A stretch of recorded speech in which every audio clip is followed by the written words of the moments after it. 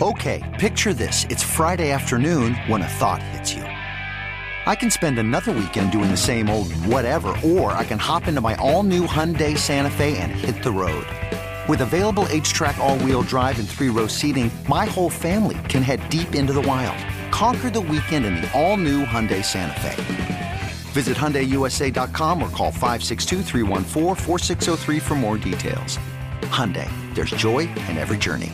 The Kakadu plum is an Australian native superfood containing 100 times more vitamin C than oranges. So why have you never heard of it?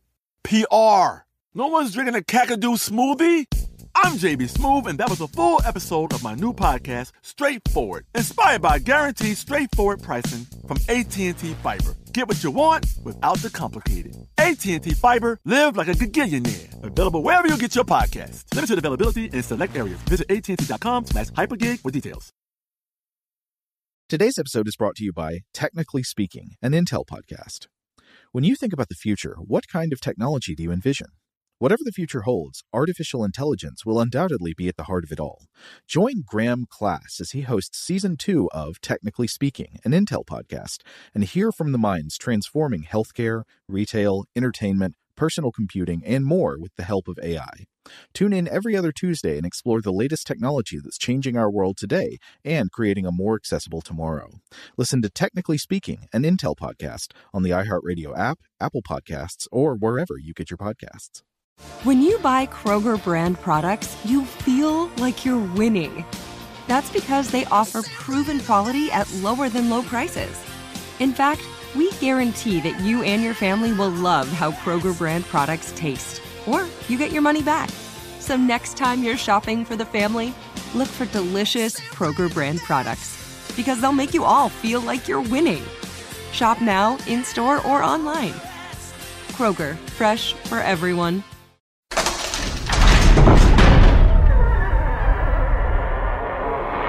Hey, welcome to Stuff to Blow Your Mind. My name is Robert Lamb. And I'm Joe McCormick, and it's Saturday. Time for a Vault episode. This is going to be part 2 of our journey to the Sacred Mountain that began last Saturday. This episode originally aired on April 25th, 2019. We hope you enjoy it.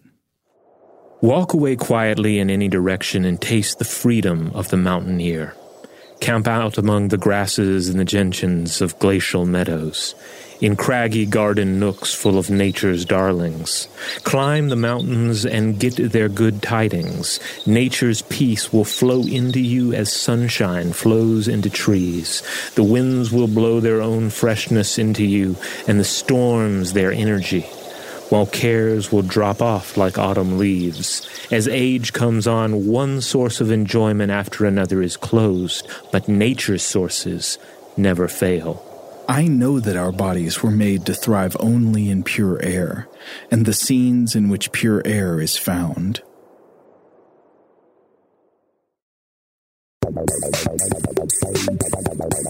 Welcome to Stuff to Blow Your Mind, a production of iHeartRadio's How Stuff Works.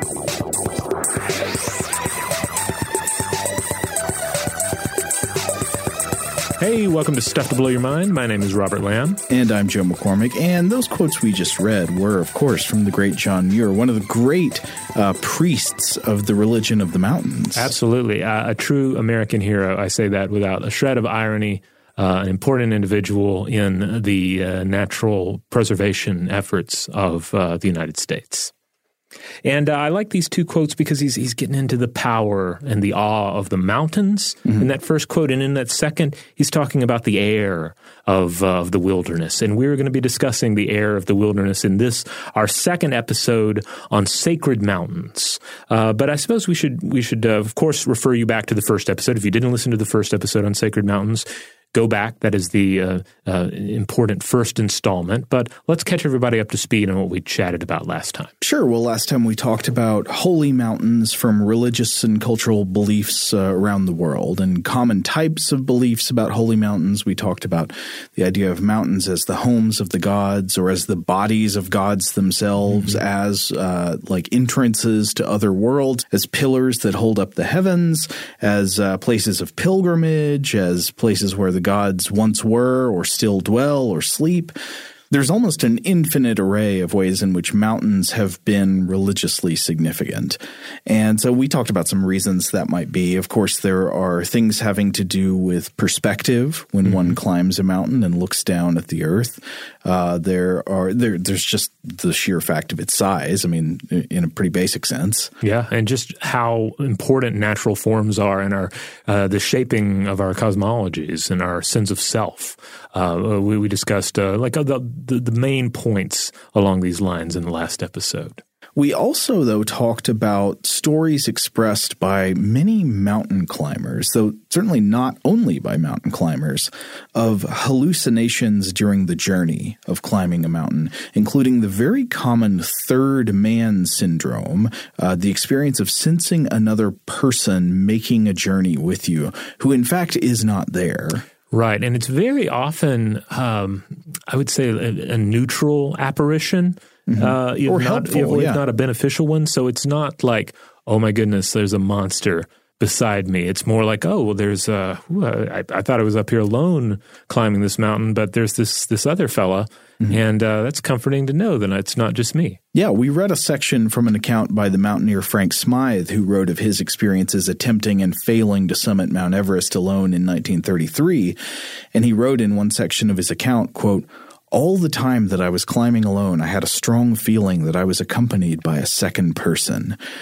And then later, "I remember constantly glancing back over my shoulder, and once, when after reaching my highest point, I stopped to try and eat some mint cake, I carefully divided it and turned around with one half in my hand. It was almost a shock to find no one to whom to give it." And of course, there are also plenty of much more recent reports of the same thing. People having strange experiences, delusions, hallucinations, or at least apparently to, modern skeptical thinkers, hallucinations. It's very possible if people had these experiences in the ancient world, or if they're just less skeptically minded, they might think, this was a real presence with me on the mountain. There was something supernatural happening up there. Right. There was something revolting about my mint cake that drove the spirit away. Now, it's clear that very high altitudes can have a number of health effects that could have neurological and psychological implications. These are generally thought to be caused by the lower air pressure at higher altitudes. This is understood to be the major cause, though I think it's worth emphasizing that there are things that are still not fully understood about altitude sickness. Absolutely. And, there have been numerous studies over the years about individuals who are acclimatized to a high altitude environments. That's something we could potentially come back and do an entire episode on. Yeah, but I think one of the interesting things about altitude sickness that we still don't fully understand is why it affects different people so differently. Like, you can't always predict whether a person will experience altitude sickness at a certain altitude.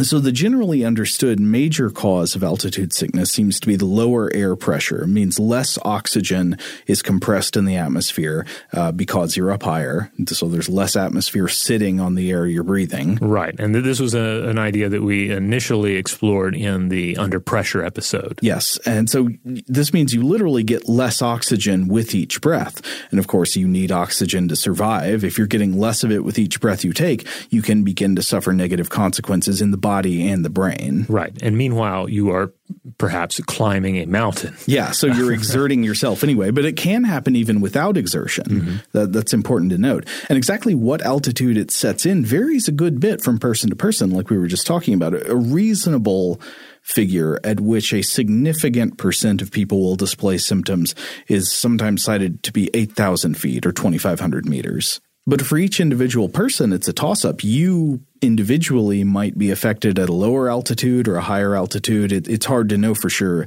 if you haven't been there before. It's usually said to be worse if you ascend quickly and don't give your body time to adapt to lower air pressure at higher altitude. So that is one thing. If you're expecting to be like hiking at a high altitude, it's good to give yourself time to hang out at high altitude without exerting yourself first. Always be wary if you're aboard the Starship Enterprise and you teleport down to a mountaintop.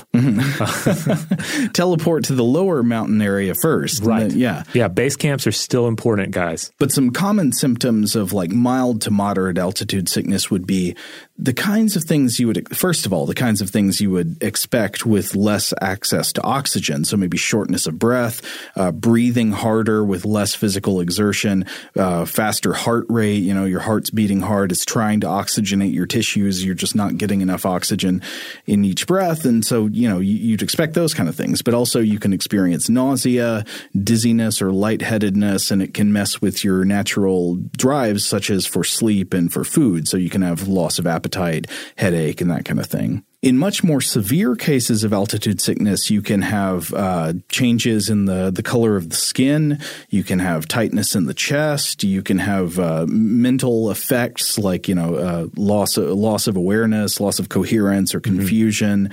There can even be coughing up of blood or loss of consciousness. And there are subsequent life-threatening conditions that can come out of altitude sickness. One is known as high altitude pulmonary edema, or HAPE, H-A-P-E, where altitude sickness leads to a buildup of fluid in the lungs. This, if you experience it, is life-threatening, and you should act on this immediately.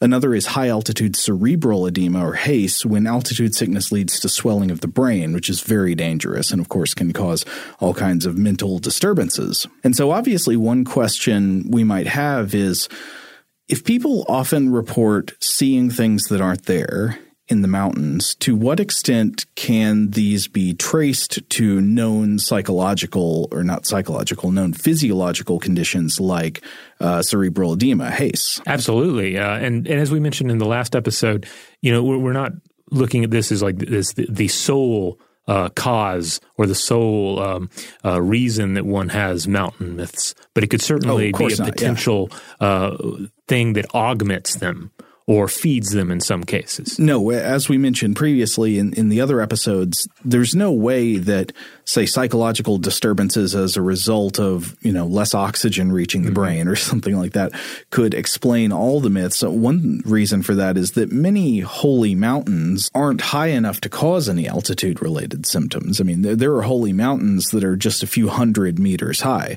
So it's obvious that, these are geographical landmarks, and they serve, they represent things to people. It doesn't have to be that somebody went up on there and had a hallucination that caused them to found a religion or a myth around the mountain. Though we do want to point out that it's possible that in higher mountains, people going up into these altitudes could have contributed to beliefs, strange supernatural beliefs about some mountains. Right. And or the idea that in general mountains provide some sort of loosening of the veil between this world and the next. Yeah, that's a great way to put it.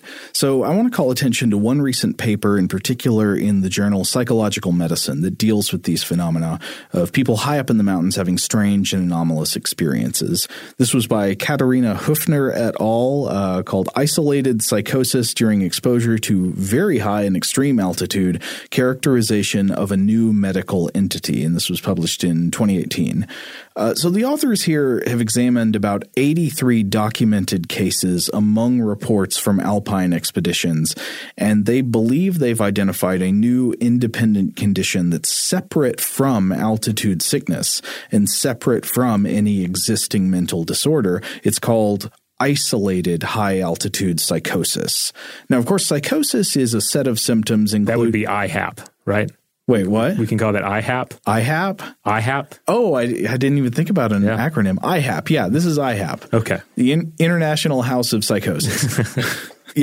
Psychosis is a set of symptoms including, quote, hallucinations, delusions, disorganized speech, abnormal psychomotor behavior and negative symptoms, and additionally impaired cognition, depression, and mania. So it's characteristic of underlying conditions like schizophrenia, but can also occur in isolation due to a number of inciting stressors.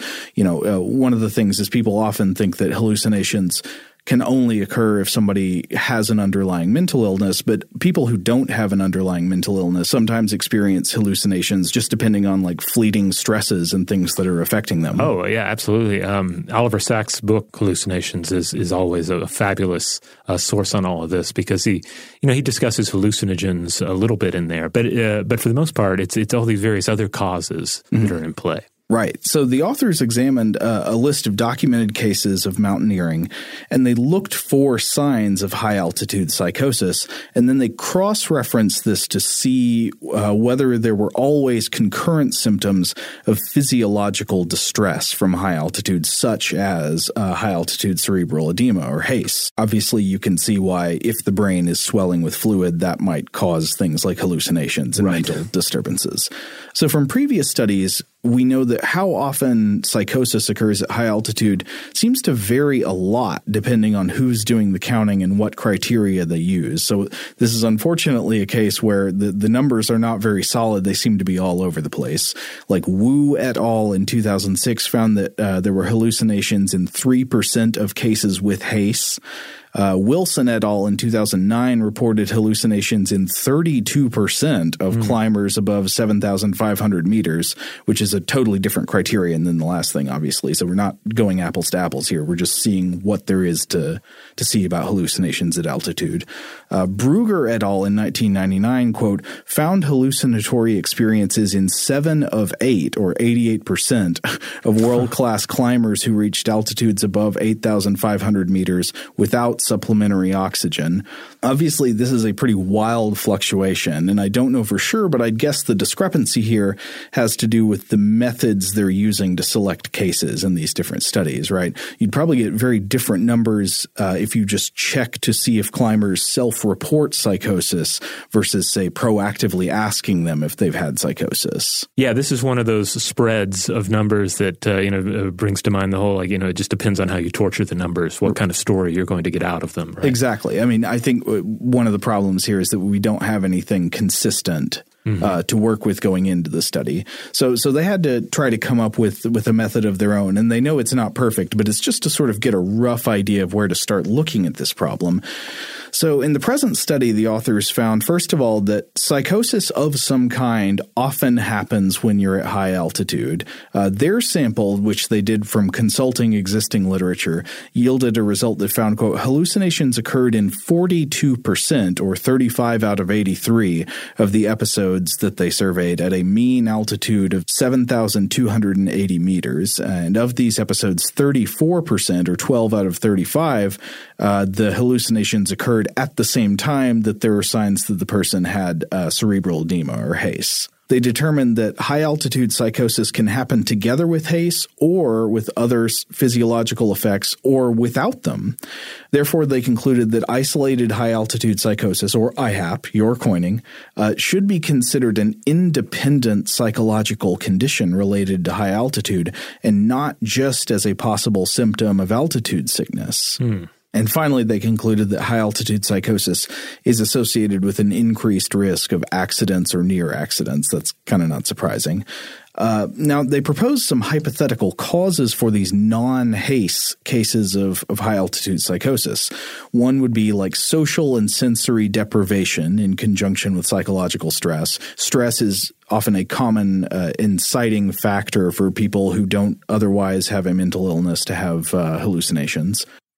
Right. And then, of course, it's so varied depending on how much stress an individual is going to have in a given circumstance and then how that stress is affecting their performance and their mental capacity. Yeah. And then you add social and sensory deprivation to that. They don't have anybody else there to talk to if they're climbing alone, or they have limited numbers of people there with them. Their view of the world, there might be a lot less like color and stuff than they'd normally be seeing. Oh, yes. Another potential cause they cite is, quote, dysfunction of the temporoparietal junction and angular gyrus due to hypoxia, hypoglycemia, and cold. And then finally, they say, well, another possibility is just that HACE is going on in these cases and somehow it's being underdiagnosed in the field. Maybe a lot of these people experiencing psychosis do have HACE and just for some reason the normal symptoms are not showing up and being recorded. This is, especially true if you're going it alone, right? Or even if you have a climbing partner, like you may not, I guess, be having just a regular check-in about your feelings of physical and mental health. Yeah, and of course, cerebral edema is like that's really dangerous. Mm-hmm. Like if you have this, you should be getting treated for it. That's not like a time to say, okay, I'll just power through and try to go on up to the summit. Now, this is interesting. Going back to what Frank Smythe and the others have talked about with their experience of what's known as third man syndrome, the authors here found that when climbers reported perceptual disturbances of various kinds, the majority, though not all of them, but the majority of them were either neutral or even helpful and comforting. For example, a hallucinated climbing companion who protects and guides them, or a voice encouraging them or warning them of danger. Now, just because the majority of these perceptual disturbances and hallucinations are positive in nature, or at least neutral, doesn't mean we shouldn't worry about them, since hallucinations at high altitude seem correlated with a risk of accidents. It's not hard to see why that would be. Climbers at high altitude should be aware that psychosis is very possible and should develop defensive strategies for what happens if it sets in. If you think you see somebody that you don't remember being there otherwise, you should have like procedures in place for that, like reality testing. Yeah. Now, on the other hand, about this study, obviously there appears to be some weakness in the selection criteria for cases. But I guess in this kind of study, you're limited by the fact that you can't just stick people, random test subjects at the top of a mountain and see if they undergo psychosis. There also, the authors point out, there is survivor bias at play, right? We're hearing the stories of people who were able to report their stories. Right. So people who did not succumb on the mountain or experience some sort of a fatal accident. Or didn't have somebody with them who got to report what happened. Right. Yeah. They say for future studies, you could perhaps simulate some conditions like this in chambers that simulate altitude with low oxygen or low atmospheric pressure. Also, you don't need to have a huge or hugely random number of cases if you just want to establish that sometimes people report psychosis at high altitudes with no record of altitude sickness or acute sickness like HACE. Now, we mentioned already that one of the other factors here is that not all sacred mountains are enormous skyscraping, monuments to the sky god. Right. Most sacred mountains are probably not even tall enough for people to be reaching the same kinds of altitudes that are in this study, though some are. The authors here point out that most of these reports of symptoms reminiscent of psychosis among mountain climbers come from very high and extreme altitudes, so like 35 to 5,500 meters or even above 5,500 meters. So there are going to be tons of holy mountains around the world that do not even reach these altitudes. Nobody could climb high enough to be at the altitudes like the ones being studied in this research. So I'd say whether the physiological or psychological effects of altitude contribute to these types of religious beliefs in some cases, especially at higher peaks, it's hard to know for sure, but absolutely it seems possible and even a tempting origin story for some holy mountains and sacred peaks around the world.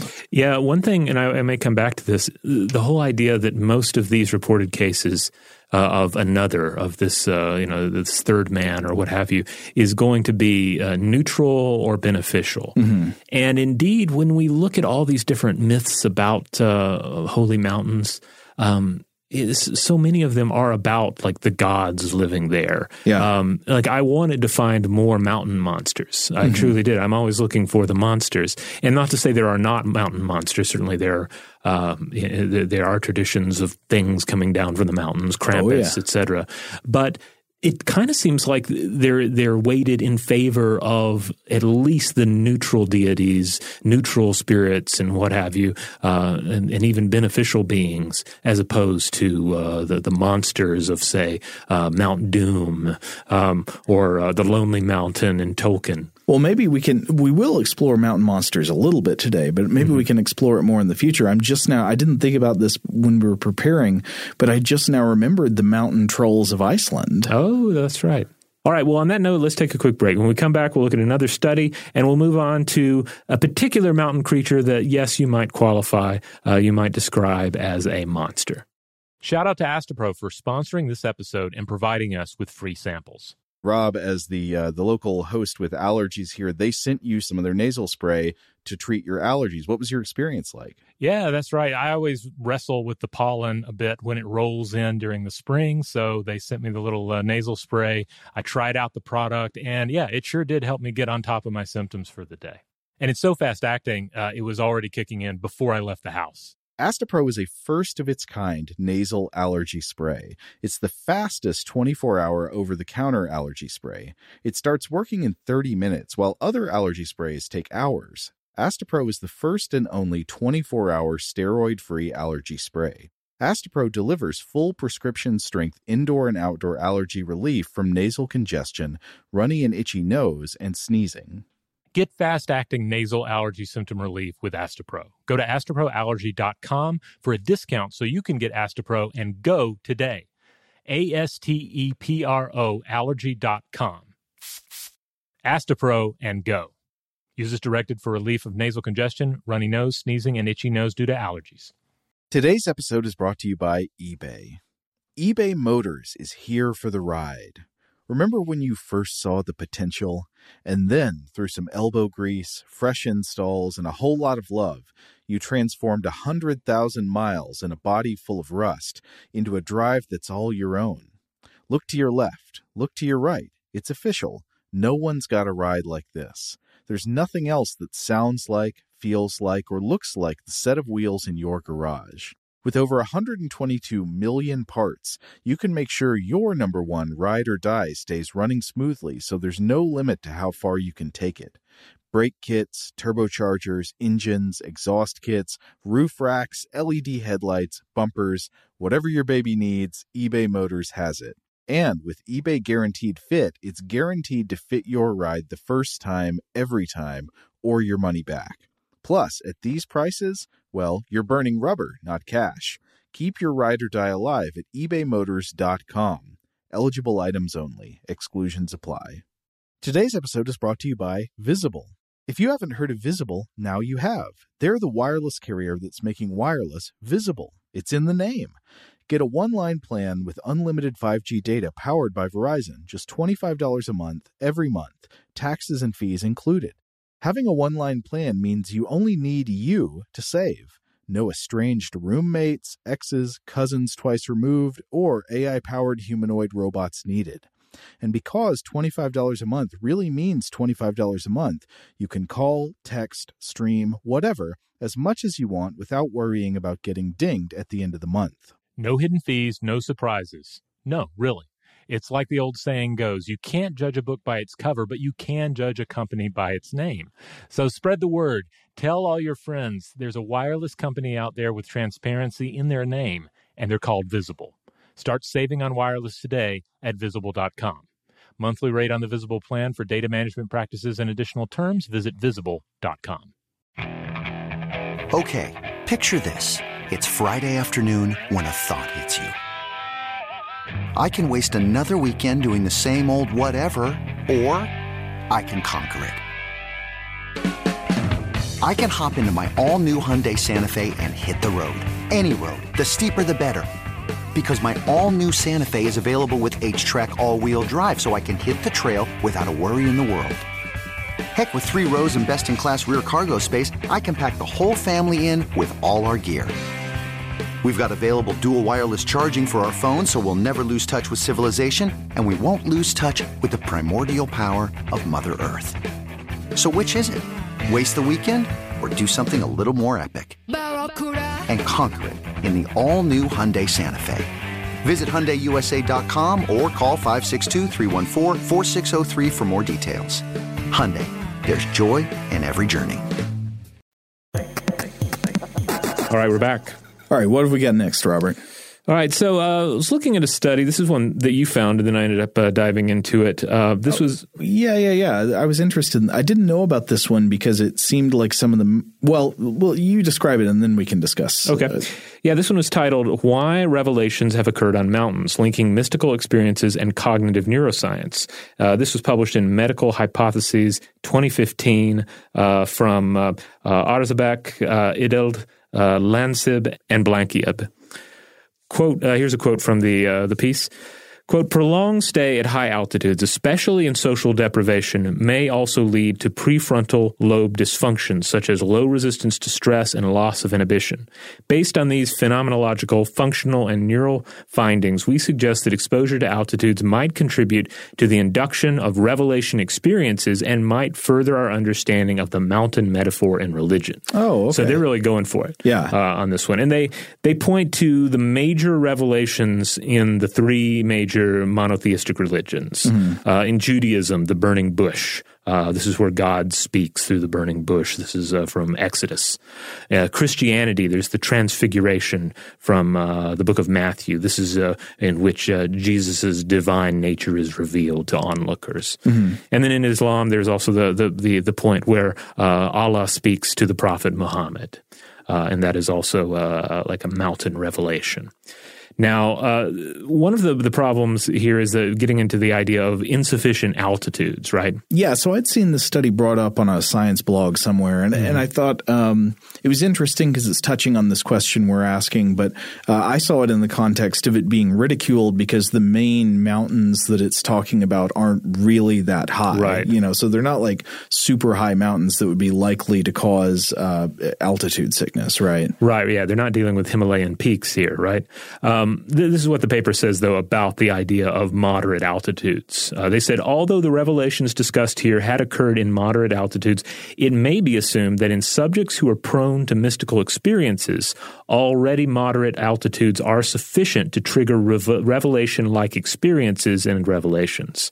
So the argument here, then, I guess, is first of all, you know, not everyone's going to have the same reaction to high altitude, like we've discussed, right? And that even moderate high altitude, they're arguing, could be sufficient potentially. This is one of those more research needed areas, right? But it could be enough to push people's minds toward mystical experiences, especially if those minds are already susceptible to, say, hallucination, to voices, or to the experience of the supernatural, and then the remembrance of supernatural experience. You know, yeah, it's funny that they focus on like the Abrahamic monotheistic religions, Judaism, Christianity, and Islam, because in the last episode, you remember we had a discussion about how it seems to me that that actually sacred geography plays less of a role in the Abrahamic religions than it does in many other religions around the world. Whereas in the Abrahamic religions, it seems that when a place is holy, it's usually because the idea that something important happened there. Right. Whereas in many other religions around the world, the place itself has some religious significance. The land itself, the mountain, is the home of the gods, or is the body of a god, or is sacred in its own right, and not just because of something that happened there. Right. I imagine there could be this is room for a lot of theological discussion. In each of these three religions, but yeah, all three of these, even as we were mentioning them, we were mentioning the event. They were mentioning in the paper the event that took place, the meeting of an individual and the divine, for instance, in the case of the Jewish and Islamic examples. So at this point, I want to turn to a particular mountain entity, because I think it lines up with some of what we were just discussing here. And that entity is the Yeti of the Himalayas. Everybody's favorite cooler. No, not the cooler. I mean, unless the cooler has an actual Yeti in it. That'd be a good trick if they ever discovered one. What was it? Wasn't there somebody in Georgia who claimed they had a Bigfoot in like a beer cooler? No, it was like a freezer, right? Yeah, it was a whole thing about 10 or 11 years ago. Yeah. Yeah. I remember it well, because for one fleeting second, it made me wonder, are we about to know that there is a Sasquatch? And of course, that turned out to not be the case. It was like a costume or something. Right. Now, the Yeti. In modern Western culture, it has become just kind of a Himalayan variant of the Sasquatch. You know, if I say Yeti, you may just picture a Bigfoot or skunk ape, whatever the regional variation of this creature is. And I do think that is important as we're moving forward to think about the fact that there are variations of the wild man being in various cultures. Basically like a bipedal creature covered in hair that is seen all around the world, but has distinct origins in each case, right? Right, yes. But I was looking, I wanted to get a better snapshot of this ape-like beast as far as like Himalayan traditions go. So I ran across a very insightful piece titled Bhutanese Tales of the Yeti by Kunzang Kodin. Tales of the creature exist through the Himalayan region. And the author points to the different names that are given to this entity. So in Tibet, there's Gangs Mi or Glacier Man. There's Mi Sham Po or Strong Man, and Mi Chin Po or Great Man. The Sherpas call it Yeti. The Lepchas call it Chu Mung or Snow Goblin. I like that one. Or Hlo Mung or Mountain Goblin. In Nepal, there's Nyalmu or Ban Manchi. He didn't provide a translation for those, but I'm assuming some treatment on these various ideas, and then the Bhutanese say Migoi or Strongman or also Gredpo. So, we get this idea of some figure of savage, cold strength with possible, goblin-y qualities as well. So Chodin writes that the Migoi idea here, it dates back to the pre-Buddhist Bon writings. This is the pre-Buddhist animist religion. I believe we mentioned this briefly in the last episode. Yeah, the indigenous religion of Tibet. It came up because Mount Kailash or Mount Kailasa in the Himalayas is a peak that is holy not just to Hindus who believe some of whom believe that Lord Shiva and Parvati dwell on top of Mount Kailash, but it's also holy to some Buddhists, Jains, and members of the Bon religion, the Tibetan indigenous religion. And apparently some Bon rituals call for the blood of a Migoi slain with a sharp weapon. Whoa. Yeah. So this was a pre-existing idea. But then you get some Westerners involved, right? And then you get this idea exported and reignited in the Western mind. So British traveler William Hugh Knight of the Royal Societies Club recorded a Yeti sighting in 1903 on his way back to India from Tibet. And then there was another sighting in 1825 by a Westerner, by a Greek zoologist N.A. Tombazi, who described it like this. Unquestionably, the figure in outline was exactly like a human being, walking upright and stopping occasionally to uproot or pull at some dwarf rhododendron bushes. It showed up dark against the snow and, as far as I could make out, wore no clothes. And then later you had print sightings and so forth in the 1950s that helped popularize the idea of the Yeti in the West. Various films, certainly television series like In Search Of helped to contribute to this idea. And today the interest in the Yeti continues, but there remains no proof that the creature exists. In fact, examination of preserved evidence of Yetis tends to lean toward the intentional or accidental misinterpretation of another animal or its handiwork. So DNA work from the past few years, for instance, points directly at Asian bears as the source of the samples. So in all of this, and anytime we're talking about a Yeti sighting, even in like the Himalayan region, we can't discount hoaxes and various other reasons. But when we consider the potential effects of hypoxia and these other high altitude situations, which all I think in some degree are related to hypoxia.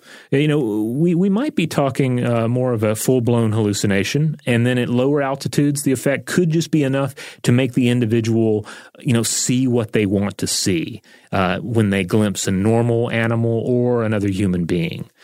So I found this idea. First of all, I did see this idea echoed in Searching for the Yeti, Mysterious Monsters, a 2014 book by Jennifer Rivkin. Now, this is a kid's book. I want to be clear about this. So normally we don't cite a lot of kids' book, but this one was actually, I was reading through it. It's pretty good. It seems to balance the sort of mystical what if with a lot of legitimate skepticism. And then also I did see this idea also echoed in a couple of journals and books, such as 1989's High Altitude Medical Science by Yuda Kushma and Vogel. And I think there is a lot of of, there are a lot of similarities between, for instance, that Yeti account that I read earlier and accounts of a third man, right? Oh, yeah. Like here, there was some other creature there, and it wasn't human, but it was hanging out. It was there. I glimpsed it. And then once you have this, and this is of course on top of a pre-existing idea of there being some sort of a Yeti creature in the mountains, and then once this idea becomes a part of Western culture as well, then there's more room to misinterpret the evidence or even your senses. Now, I wonder if like a psychological thing, kind of like the climbing companion, the third man syndrome is going on here.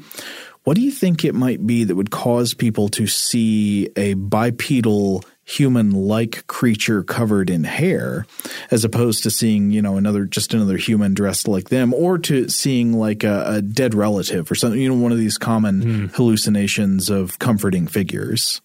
Well, on the hair thing, I think certainly if one glimpsed a bear, that could throw you off. I mean, if you've ever seen a bear in the flesh, it can be this weird, surreal, and frightening experience. I mean, hopefully a little frightening because as far as I'm concerned, if you encounter a bear and you don't have like a certain amount of fear, you're doing it wrong.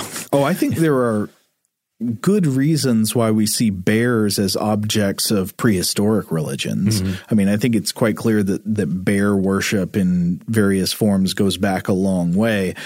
That's one of those where it's kind of obvious why that would happen. It's this kind of like, to many people, the bear would clearly seem to be like the king of nature. Yeah, this beast that can also rise up on two legs and stand like us, that is seemingly slow and lethargic, but then full of energy and ferocity. That also, we got into this in our Winter People episode a couple of years back, a creature that in some cases digs its own grave and seems to die and then reemerge with life in the spring. Yeah, it does seem quite mystical. You can totally see why a bear would be a thing that you would be, afraid to speak its name, speak its dangerous holy name, and why if you saw one out in the wild, you might think you'd had some kind of otherworldly encounter. All right. Well, on that note, let's leave the Yeti and take one more break. And when we come back, we'll continue to discuss the topic.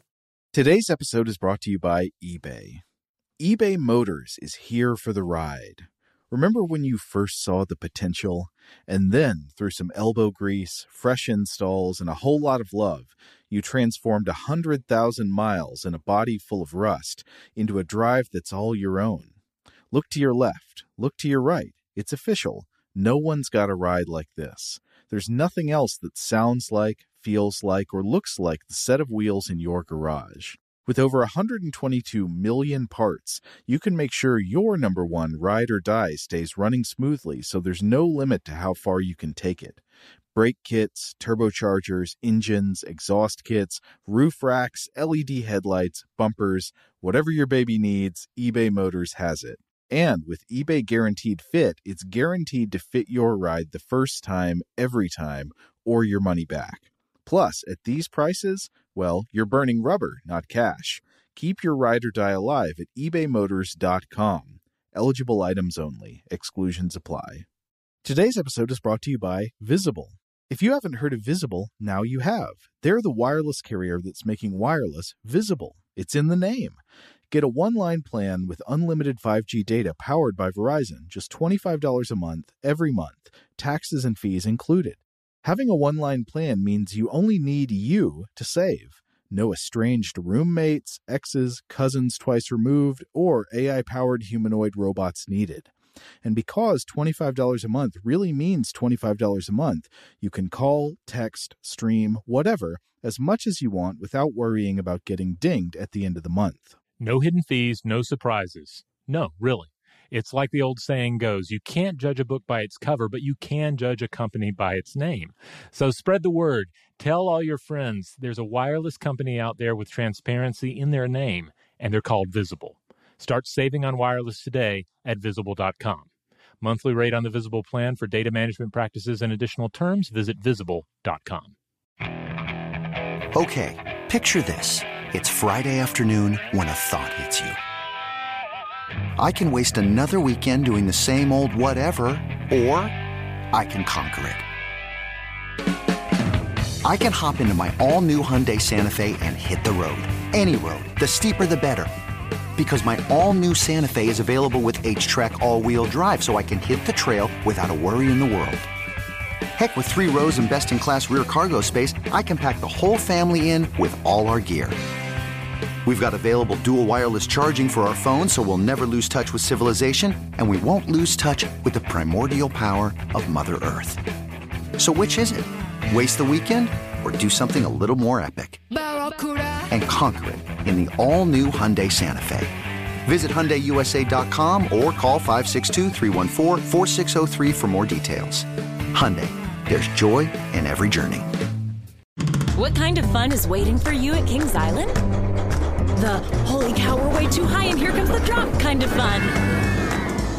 The make a splash all summer kind of fun. The I can't believe I ate that whole funnel cake. Let's get another kind of fun. But most importantly, at Kings Island, you'll find for the fun of it kind of fun. Don't wait to start your fun season. Kings Island is now open on weekends.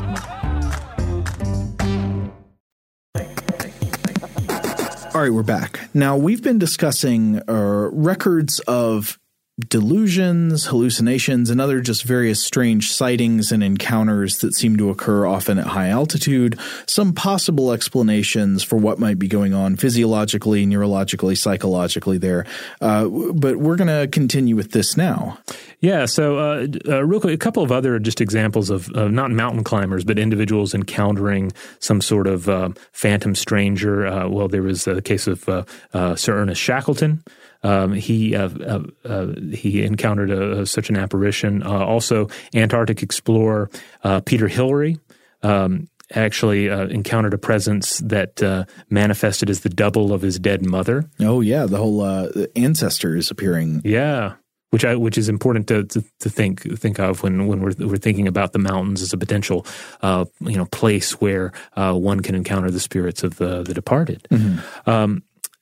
So as I was reading around about this, I ran across a Scientific American article from 2010 on the sensed presence effect, and this was from Michael Shermer. Always a great source to turn to for discussions of paranormal experiences because he is an individual who has had paranormal experience. Oh, I didn't know that. Yeah, it was. If I'm remembering correctly, it was like a cycling marathon he was on. It was like a strenuous exercise, and then he ended up like seeing an alien. But it was because of like something he'd been watching previously. He's written about it quite a bit. But applying the skeptical mindset and then understanding how hallucinations occur, how we think about hallucinations after they occur, takes all of this into account. So he touched on all of this, and he pointed to 4 or so scientific explanations that he says really get to the heart of what's going on when people like this encounter some sort of spectral apparition or a third man, etc. First of all, isolation triggers the mind to hallucinate the normal feeling we get when we're working or traveling among other people, which seems to be a standard here. Then the rational cortical control over emotions shuts down due to oxygen deprivation, sleep deprivation, or exhaustion, and this opens the door for inner voices and imaginary companions.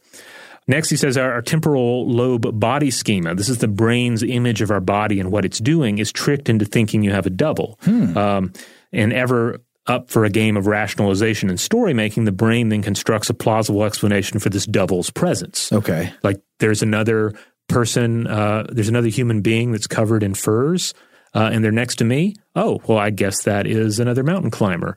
Likewise, though, I could see where this would be exactly the kind of thing that could be misinterpreted as a Yeti, right?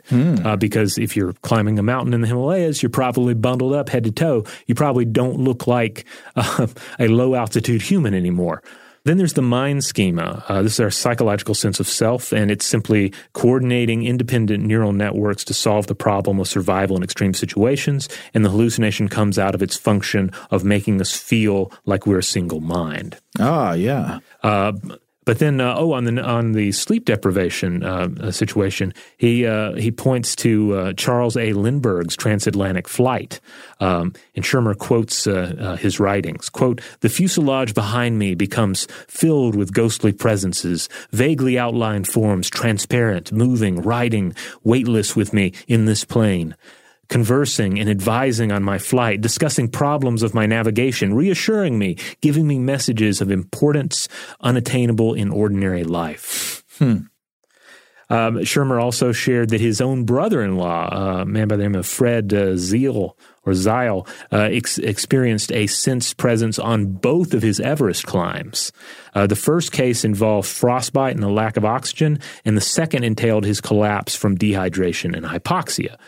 Quote, "Tellingly, when I asked his opinion as a medical doctor on possible hemispheric differences to account for such phenomena, Fred noted, both times the sense was on my right side, perhaps related to my being left-handed. The sense presence may be the left hemisphere interpreter's explanation for right hemisphere anomalies." Oh, this takes us back to our split brain episodes. Exactly. The idea of the interpreter. Now, normally this would be the left hemisphere interpreter. This was Michael Gazzaniga's idea of the interpreter being this function in the brain that sort of ties together disparate neural phenomena into one experience that we sense as a single unified whole, and sort of tells a story that makes it all part of the same game, where in fact, the hemispheres, as was shown in the split brain experiments, can behave quite independently of one another. Yeah. But we've got this thing that Gazzaniga calls the interpreter that says, no, that's all you. It's just you. So two things come to mind in discussing all of this. First of all, is anytime we discuss altitudes and pressure, I'm reminded of the fact that human beings are not a creature that evolved to thrive on the earth. They're a creature that evolved to thrive in a very thin atmospheric layer on the earth. Oh, yeah. And then only within certain ranges. And when we get out of those ranges, when we get out of our layer that we thrive in, we can run into problems. The other thing I'm reminded of is, Joe, have you ever been to a children's musical performance, preferably a band or an orchestra?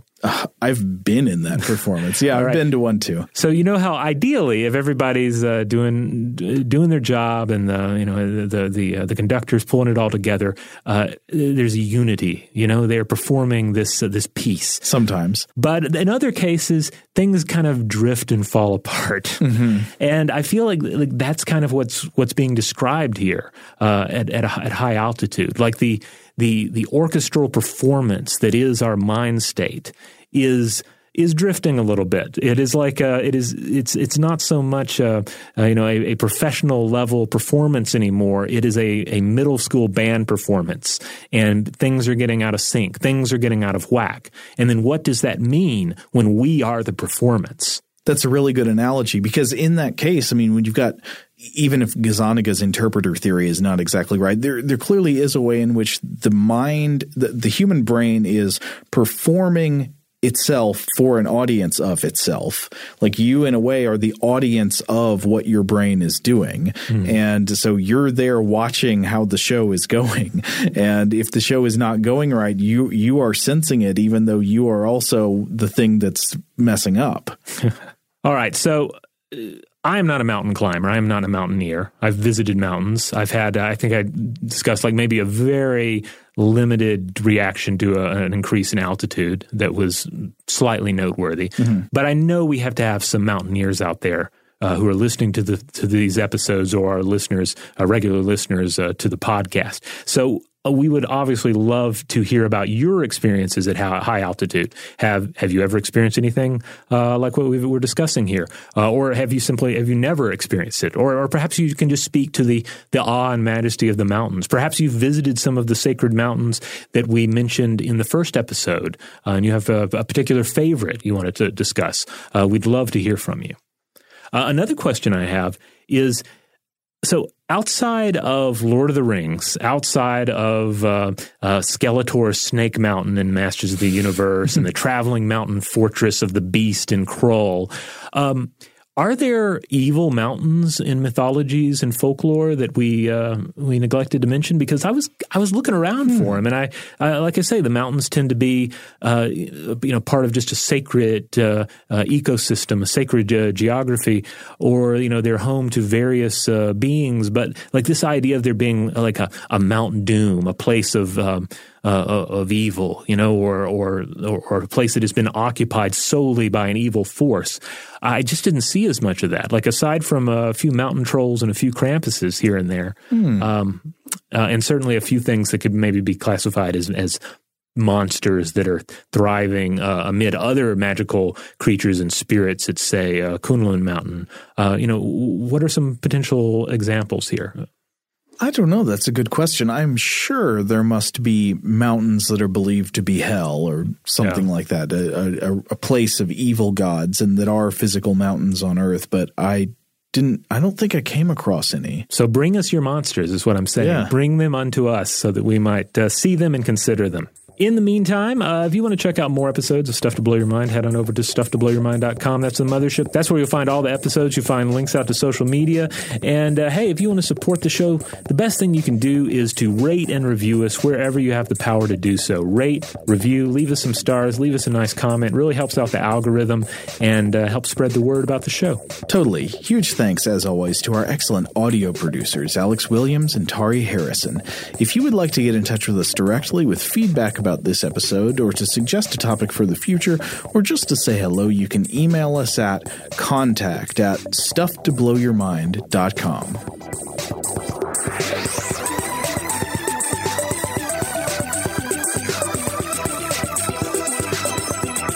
Stuff to Blow Your Mind is a production of iHeartRadio's How Stuff Works. For more podcasts from iHeartRadio, visit the iHeartRadio app, Apple Podcasts, or wherever you listen to your favorite shows.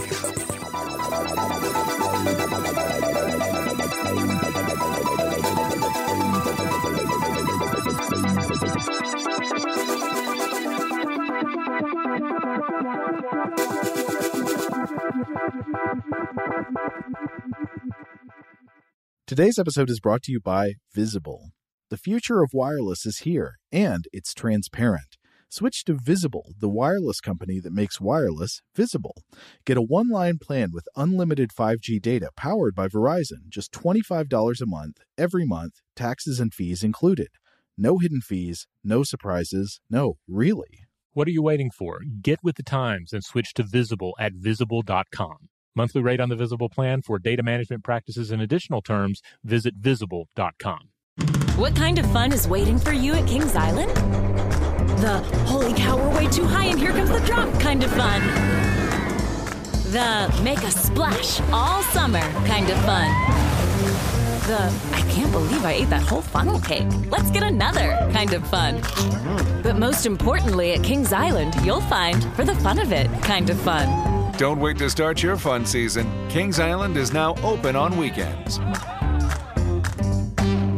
Xumo Play is your destination for endless entertainment. With a diverse lineup of 350-plus live channels, movies, and full TV series, you'll easily find something to watch right away. And the best part? It's all free. Love music? Get lost in the 90s with iHeart 90s, dance away with hip-hop beats, and more on the iHeartRadio music channels. No logins, no signups, no accounts, no hassle. So what are you waiting for? Start streaming at play.xumo.com or download from the app and Google Play stores today. All you can stream with Xumo Play. Xfinity has free premium networks for everyone this month, no matter what kind of entertainment you love. Addicted to true crime? Catch killer cases and more spine-tingling shows on A&E Crime Central. Crave adventure? Explore Asian action movies on Hi-YAH. Searching for something extreme? Check out skating, snowboarding, and more on Fuel TV Plus, the global home of action sports. And find crowd-pleasing bops on iHeartRadio's Hit Nation playlist. There's new free shows and movies to love every week. Say free this week in your Xfinity voice remote.